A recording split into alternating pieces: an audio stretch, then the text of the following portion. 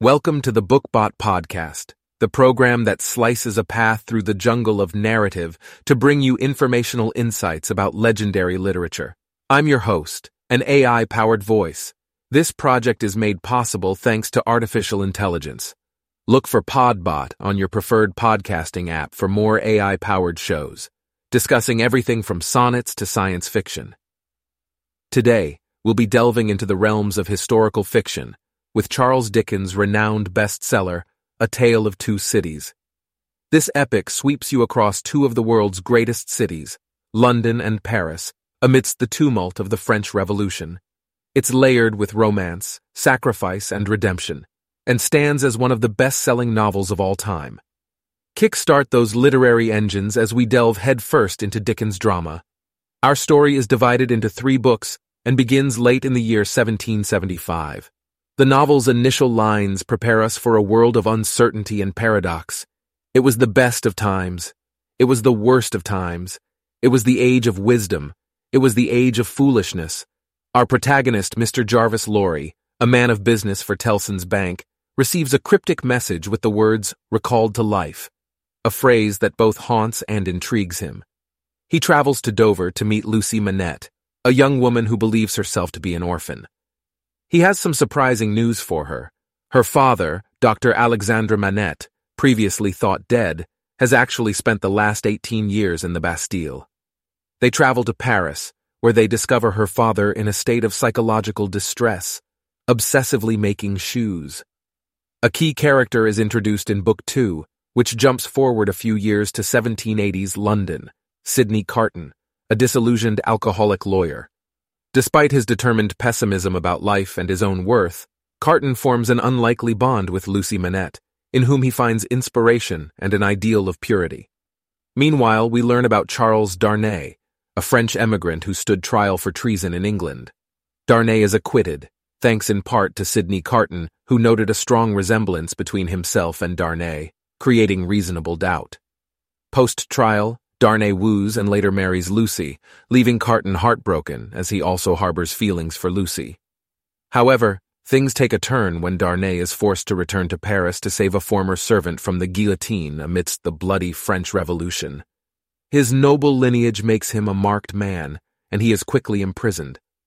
The scenes in Paris weave a hyper-realistic picture of revolutionary fervor, mob violence, and the relentless thud of the guillotine. With the lives of Lucy, her father, and her child in danger, the unlikely hero of the tale takes a stand. Sidney Carton, the disillusioned lawyer, rounds out this tale of two cities with a sacrifice that remains an emblem of love and selflessness in literature. Now let's dive into the heart of A Tale of Two Cities, its profound themes. A Tale of Two Cities parses out the reasons and outcomes of the French Revolution and explores the duality of human nature. The theme of dual cities, London and Paris, the conflicted identities of Darnay and Carton, the duality of good and evil, highlight Dickens's ideas of the contradictions that exist within individuals and societies. The second prevalent theme is resurrection, symbolized by the phrase "recalled to life." Several characters are reborn or resurrected, either symbolically through personal growth or literally as in the case of Dr. Manette's release from prison. The deepest resurrection occurs with Sidney Carton, who transforms from a cynical, self-loathing drunkard to a selfless hero. A nod must be given to the historical context in which Dickens places these themes. He paints a vivid picture of the brutalities and excess of the French Revolution, setting love stories and individual redemption arcs among the chaos of this period. Now let's unearth some trivia and critical acclaim that surrounds A Tale of Two Cities. A Tale of Two Cities was initially published as a serial in Dickens's periodical All the Year Round, from April to November of 1859. Its structure as such is believed to have magnified the suspense and thrill throughout the storyline. As for critical acclaim, in 2003, the novel was ranked 63rd on the BBC's The Big Read poll of the UK's best-loved novels.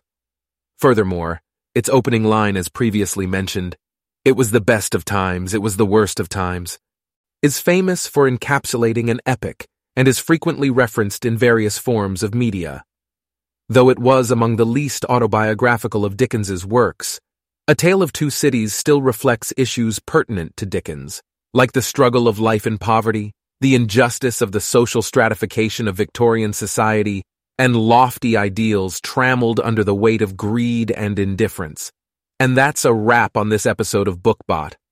A Tale of Two Cities is a timeless classic that immerses readers in a turbulent period of history, all while exploring universal themes of love, duality, resurrection, and revolution.